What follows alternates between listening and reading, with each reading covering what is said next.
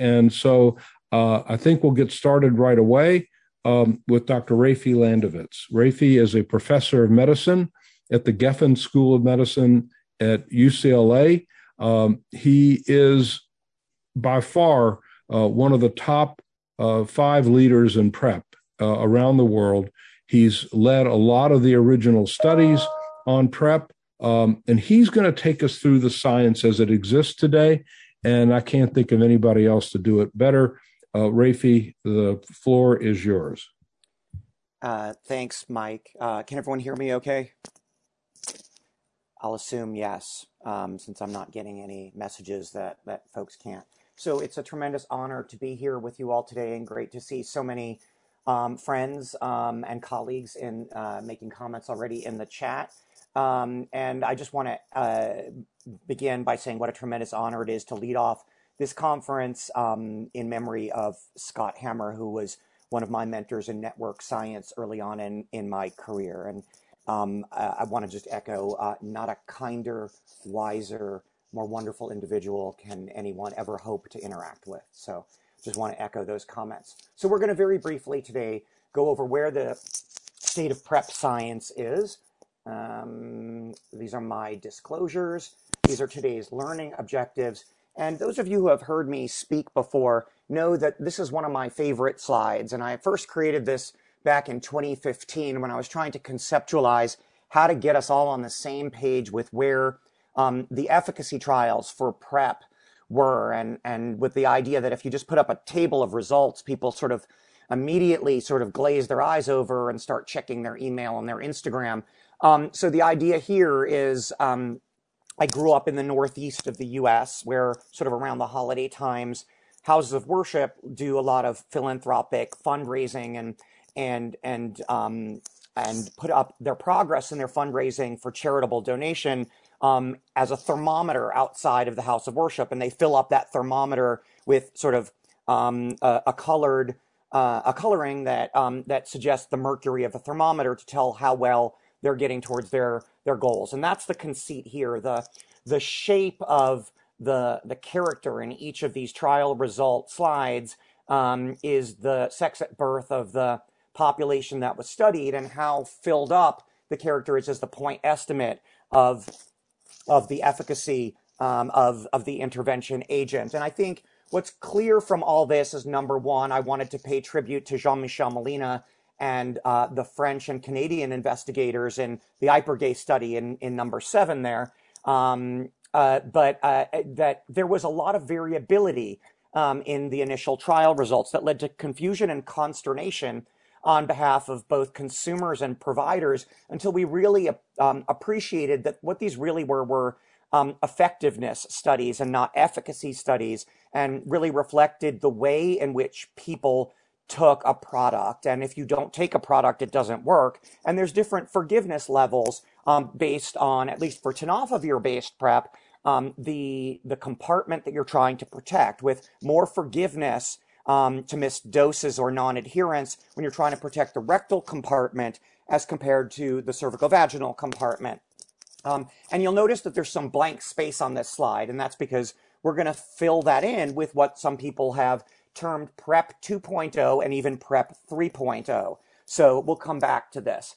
So the first thing I want to briefly talk about is tenofovir alafenamide. And this is, some people call this new tenofovir. And in people living with HIV, tenofovir alafenamide as part of antiretroviral therapy has been shown to be less renally toxic and less bone toxic as part of HIV treatment regimens for people living with HIV. And that's presumed to be based on at least the mechanism shown on this slide, where the tenofovir alafenamide in the lighter blue here, it's an ester that falls apart into active tenofovir only when it is intracellular, or largely, overwhelmingly when it's intracellular. So you get 90% lower plasma or serum levels of the active tenofovir metabolite floating around in the blood, which is presumed to then bathe kidneys and bones and lead to some of the signature toxicities of tenofovir-based treatment.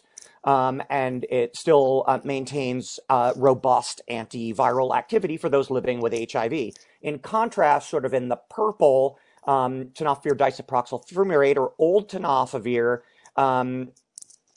falls apart to the active tenofovir metabolite, largely and overwhelmingly in the blood plasma compartment, leading to the additional toxicity. And of course, the question was, would efficacy be the same in a PrEP context, and would these clear safety benefits for people living with HIV translate to the prevention space? And I think everyone is aware at this time that the Discover trial was a randomized, active controlled non-inferiority trial of FTAF versus FTDF that was done in MSM and transgender women in the United States, Canada, and Europe. These were the 48 and 96-week results. It was a clear non-inferiority result, although the point estimates for HIV incidence were lower in the FTAF arm compared to the FTDF arm. It met the criteria for non-inferiority, which in this case was a 62% non-inferiority margin, although the point estimates were in favor of FTAF. And in terms of safety, these are the 48 and 96-week DEXA results that suggest more favorable outcomes for the FTAF-treated participants compared to the FTDF-treated participants.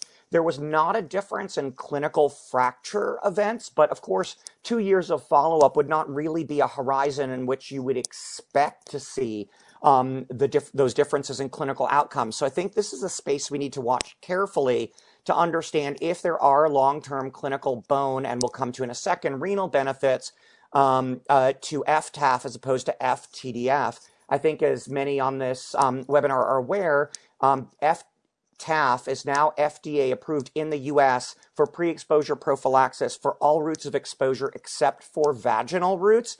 And interestingly, the European, well, let me rephrase, the Gilead has made a decision not to pursue licensure for pre-exposure prophylaxis for this product in Europe for a presumed non-agreement in the European community that there is or is likely to be a clinical benefit, and there is a profound cost difference, at least of FTAF compared with generic versions of FTDF. So stay tuned for more about this. These are the renal results at 48 and 96 weeks between the two arms. Again, the color conventions are the same, suggesting a sensitive biomarker advantage to the FTAF-treated participants compared to the FTDF-treated participants, but limited evidence for clinical benefits even at the 96-week time of follow-up. Where this has really left us is a conversation about whether people with pre-existing renal dysfunction or pre-existing bone disease or non-traumatic fractures would be the right candidates, or people at risk for those conditions, in whom to either leverage FTAF, at least where it has regulatory approvals in the pre-exposure prophylaxis context, or to monitor more carefully and consider switching. I would point out that FTAF is approved for creatinine clearances down to 30 as opposed to FTDF, which recommends non-use once a creatinine clearance goes below 60. So I just want to very briefly show this infographic that Julia Marcus, formerly of Kaiser Permanente in Northern California and now of Harvard, created, and she pushed it out on Twitter, and I love it. And I apologize to our non-US colleagues.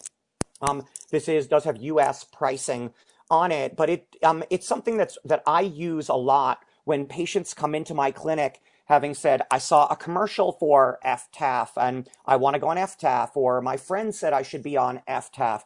What I tell them is, I don't have a horse in this race. There are considerations on both sides. And for some, pill size is a big issue, and I do think that is an important differentiator between the two products.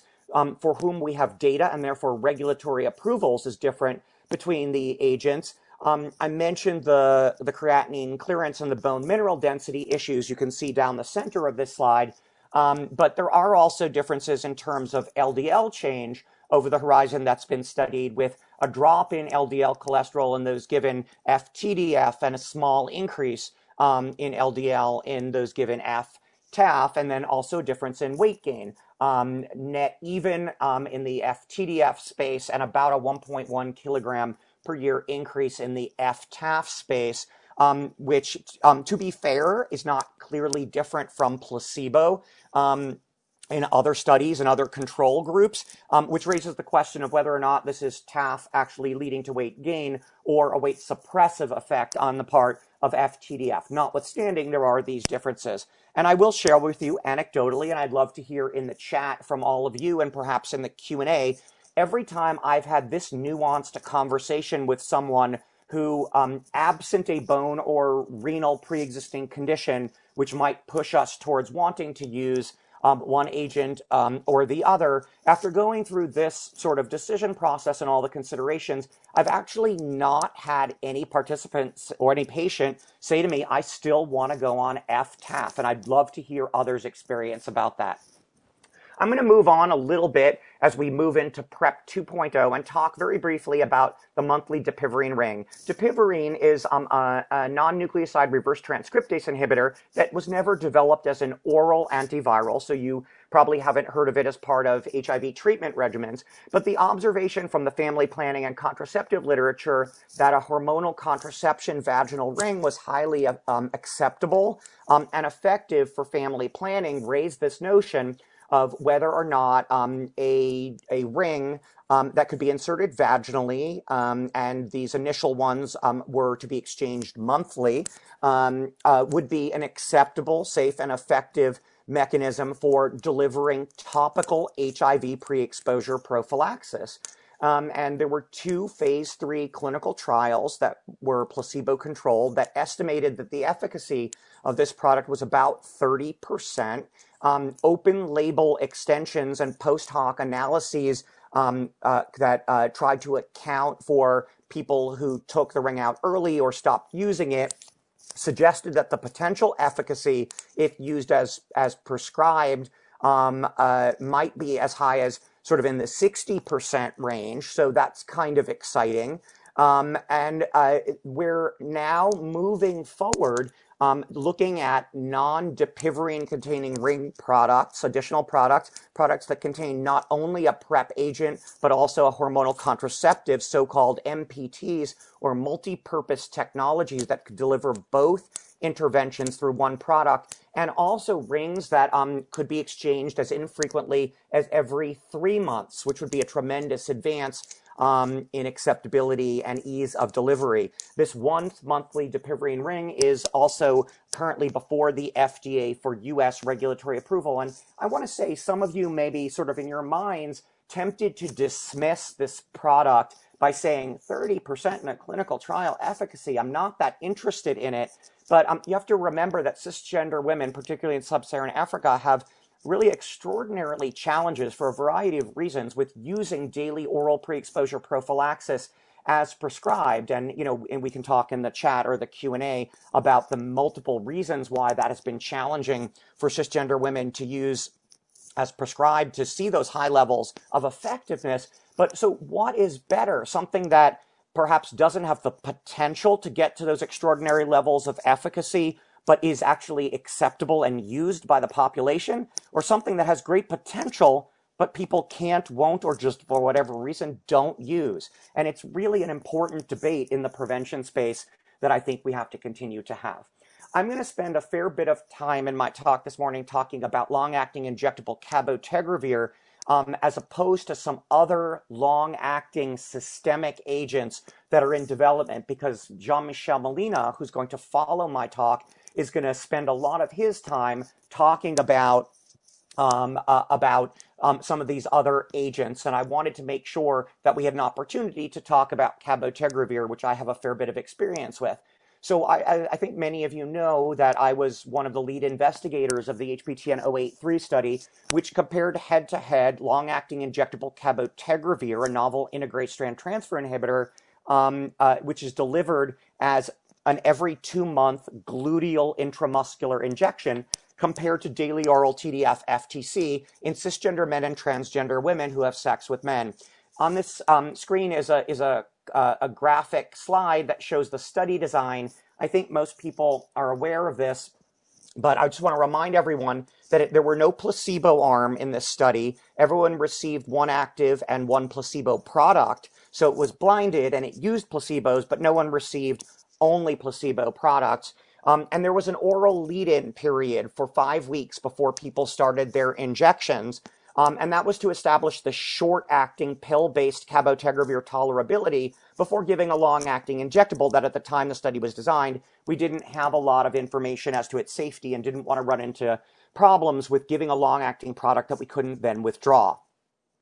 These are the primary results that we presented sort of in 2 tranches, and I'm going to spend a little bit of time explaining why these results were different. On the top half of the slide was our initial results using a pre-specified HIV testing algorithm that just looked at a point-of-care rapid test and then a 4th or 5th generation antigen antibody test as the screening tool at our clinical sites. And those primary results showed an incidence rate of 0.41 per 100 person years in the cabotegravir arm and 1.22 per 100 person years in the TDF-FTC arm, and that was a hazard ratio of 0.34, which means a 66% reduction in HIV incidence in people who got randomized to cabotegravir compared to the TDF-FTC, and that was a superiority result.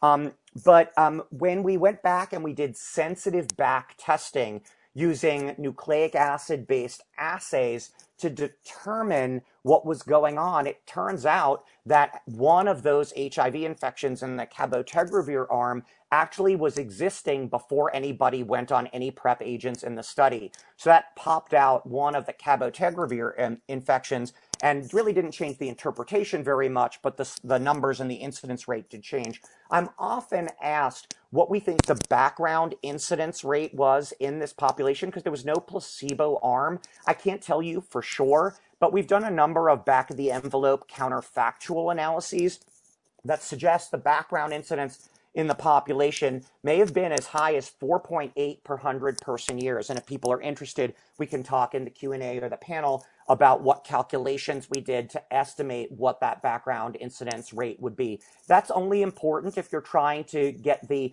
placebo comparative efficacy of this product, because of course an active comparator trial doesn't give you that information that I think everyone really wants. These active comparator trials really just tell you how one agent performed to the other. And one of the biggest questions that I get out of HPTN 083 is we say that for rectal protection, daily oral TDF FTC can be as much as 95, 99, almost perfect protection if taken as prescribed. So how can you have a superiority result for this injectable product when TDF FTC performs so well? How is that possible? And the answer, of course, the devil's in the details, is it was as TDF FTC was taken in this study.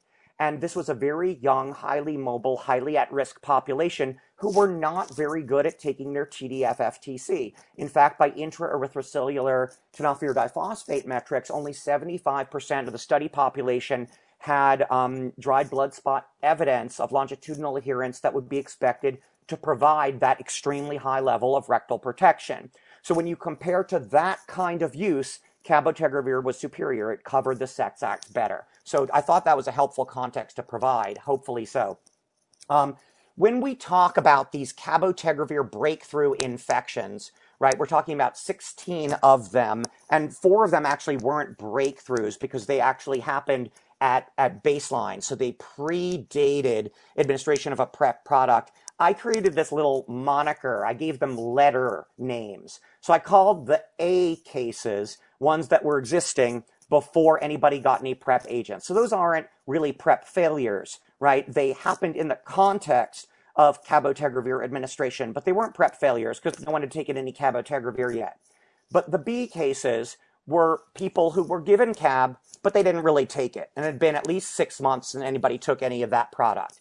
And there we had 5 of those. They were incident cases. They were PrEP failures, but they were PrEP failures in the context of someone not taking it, not necessarily because the product failed. The C cases that I'll tell you about happened during that oral phase. And to me, that's a warning sign. That's a red light. That's when you have people who that you suspect are not going to do well taking an oral pill, don't ask them to take an oral pill. That's a period of vulnerability. And, should we be going direct to inject? rather than asking people that we suspect are going to do better with an injection to try and do something that we don't think is the right delivery mechanism for them. And then we had 4 what I call D cases, and these have generated the most interest and most discussion because these were people who broke through cabotegravir PrEP despite, as far as we can tell, on-time injections and expected plasma concentrations of cabotegravir. So these are the B cases. There are 5 of them. The conceit here is the green virus emoji is the time when the laboratory center at Johns Hopkins, who did the post hoc testing for us, identified the infection first. And the red asterisk is when the site, based on that site-based testing algorithm, the rapid and the 4th gen or 5th gen that I mentioned, detected the site. And what you can see here is all of these had long intervals or long breaks after their last cabotegravir administration. So number 1, the testing wasn't delayed, site versus the central laboratory testing. Number 2, it's not really a surprise that these breakthrough infections happened because the people were not taking their study product. What I will show you in B1 and B4 really specifically is that we tried to cover, quote unquote, the pharmacokinetic tail as people stopped injections in those 2 cases with a year of oral TDF FTC, and people didn't take it. So again, coming back to this notion of if you think someone's going to do better with a non-daily pill product, don't ask them to continue to take a daily pill product because they're not going to do it. So it's a period of liability. So we need more information about that. So these are the A cases on the top. The C cases and the D cases are also shown on this slide. And I want to quickly point out to you is you see those red asterisks and the green virus emojis for the C and the D and even some of the A cases. That's a delay. That's a delay in identification of that HIV infection using nucleic acid base, so either Aptima, qualitative NAT, or quantitative viral load compared to the site-based testing algorithm in the green virus emoji. And the D cases on the bottom are the ones that generated the most interest, as I mentioned, because as you can see, despite these on-time injections, people broke through anyway. And the information as to why remains still a little bit mysterious. Let me show you one representative case here in a little bit more detail, and then we'll move on in the interest of time. What this is it's a graph over time of the cabotegravir concentrations. Those are the orange dots in plasma. The timing that people got the injections, those are the vertical neon green lines. And then the red line is when the laboratory center at Johns Hopkins, using more sensitive testing, found the breakthrough HIV infection. And the blue line, which is sort of merged with one of the green lines here, I hope you can see it, is when the site detected the infection. So what you can see here is there's an oral period. Somebody, before they take any drug, doesn't have any cabotegravir. Then they have above 8x PaIC90, which is this 1.33 nanogram per milliliter, microgram per milliliter level. And then they start to get their injections, and the levels stay pretty high. They never fall below, very much below 8x PaIC90. But the infection is detected at the site here at about week 42. And if you look back, it was about 14 weeks earlier that we're able to find evidence of the infection using these more sensitive diagnostics. So why do you care? Well, this is what it looks like when you look at the testing algorithms that were done at the site versus at the central laboratory testing. So, you can see that delay. We did do some sensitive DNA testing that helped confirm these earlier time points for when the infection actually was there. You could see the site first finding the infection at that week 41. The DNA was positive 7 days later. Again, we've continued to find evidence of a confirmatory antibody test finally turning positive 26 weeks later. But on the right is what happened at the central laboratory. And if you used a qualitative Aptima RNA test, you found it all this way earlier. And you could see that by a single copy assay, it was 6.1 copies per milliliter is the quantitative assessment of that first evidence of that breakthrough. So that's kind of provocative. So I just want to tell people here that the median delay on the right side of this slide that you'll see using the more sensitive viral load based or qualitative or quantitative based testing was about 98 days compared to the conventional standard testing algorithm that we're using. And the median viral load when we first detected it was only about 130 copies. So keep that in mind. I will tell you that this 083 study is continuing on using viral load as part of screening testing to try and identify these infections sooner to see if with these long-acting PrEP agents, it needs to be done as part of screening, or if it's just going to send people down a rabbit hole of false positives and not actually help us in terms of identifying infections. To me, the number one question that we need to answer is if you find these infections earlier, does it prevent you from getting resistant to your PrEP agent and therefore potentially compromising the subsequent ART treatment? In the interest of time, I just want to very briefly mention that, of course, that 083 had a really critical sister study called 084, similar study design, cisgender women, sub-Saharan Africa, 90% reduction in HIV incidence in the women randomized to cabotegravir as opposed to TDF FTC, as opposed to the 66% that we had in 083. An stunningly successful result that we hope is going to lead to regulatory approvals across populations. There are future hopes that we're going to be able to double concentrate cabotegravir, so the injections will be smaller, able to be given in a non-gluteal location and potentially even self-administered.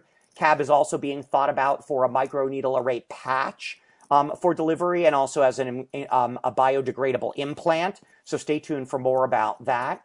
This really lets us expand our concept of PrEP to PrEP 2 or even 3.0, and we add in Discover, 083 and 084 into this schema. So hopefully that will give us more options. Jean-Michel, as I mentioned, is going to talk to you a lot about lenacapavir, a first-in-class HIV capsid inhibitor that's in phase 3 clinical trials for both adolescent girls and young women in the Purpose 1 study, as well as MSM, transgender men, transgender women, and gender non-binary individuals for pre-exposure prophylaxis. So stay tuned for more information about that. And Merck's islatravir tablet is being developed as a novel NRTTI being studied as a once-monthly pre-exposure prophylaxis pill, again, in similar populations in the Empower 022 and 024 studies, again, in MSM transgender women and cisgender women across the world. I fear, but I suspect that if both agents are shown to be safe and effective, they're going to suffer from the same challenges of detecting these breakthrough infections that cabotegravir is currently struggling with, but that remains to be seen. So as we expand the menu of PrEP agents, this is how I think about it. Our appetizer list includes TAF, expanding its studies into cisgender women. Will it have a long-term safety advantage? Will it be more forgiving? These topical preparations, vaginally and rectally, and more about cabotegravir. Our entrees are going to be islatravir, lenacapavir, and the need for improved or more sensitive diagnostics. And dessert, I'm going to leave you with MABs. MABs are really exciting. They have tremendous potential for efficacy, but do we have an appetite for the complexity of their development given the success of these small molecules? I will stop there. Thank you so much, and apologies for running a little bit over. I really appreciate all your attention and happy to answer any questions.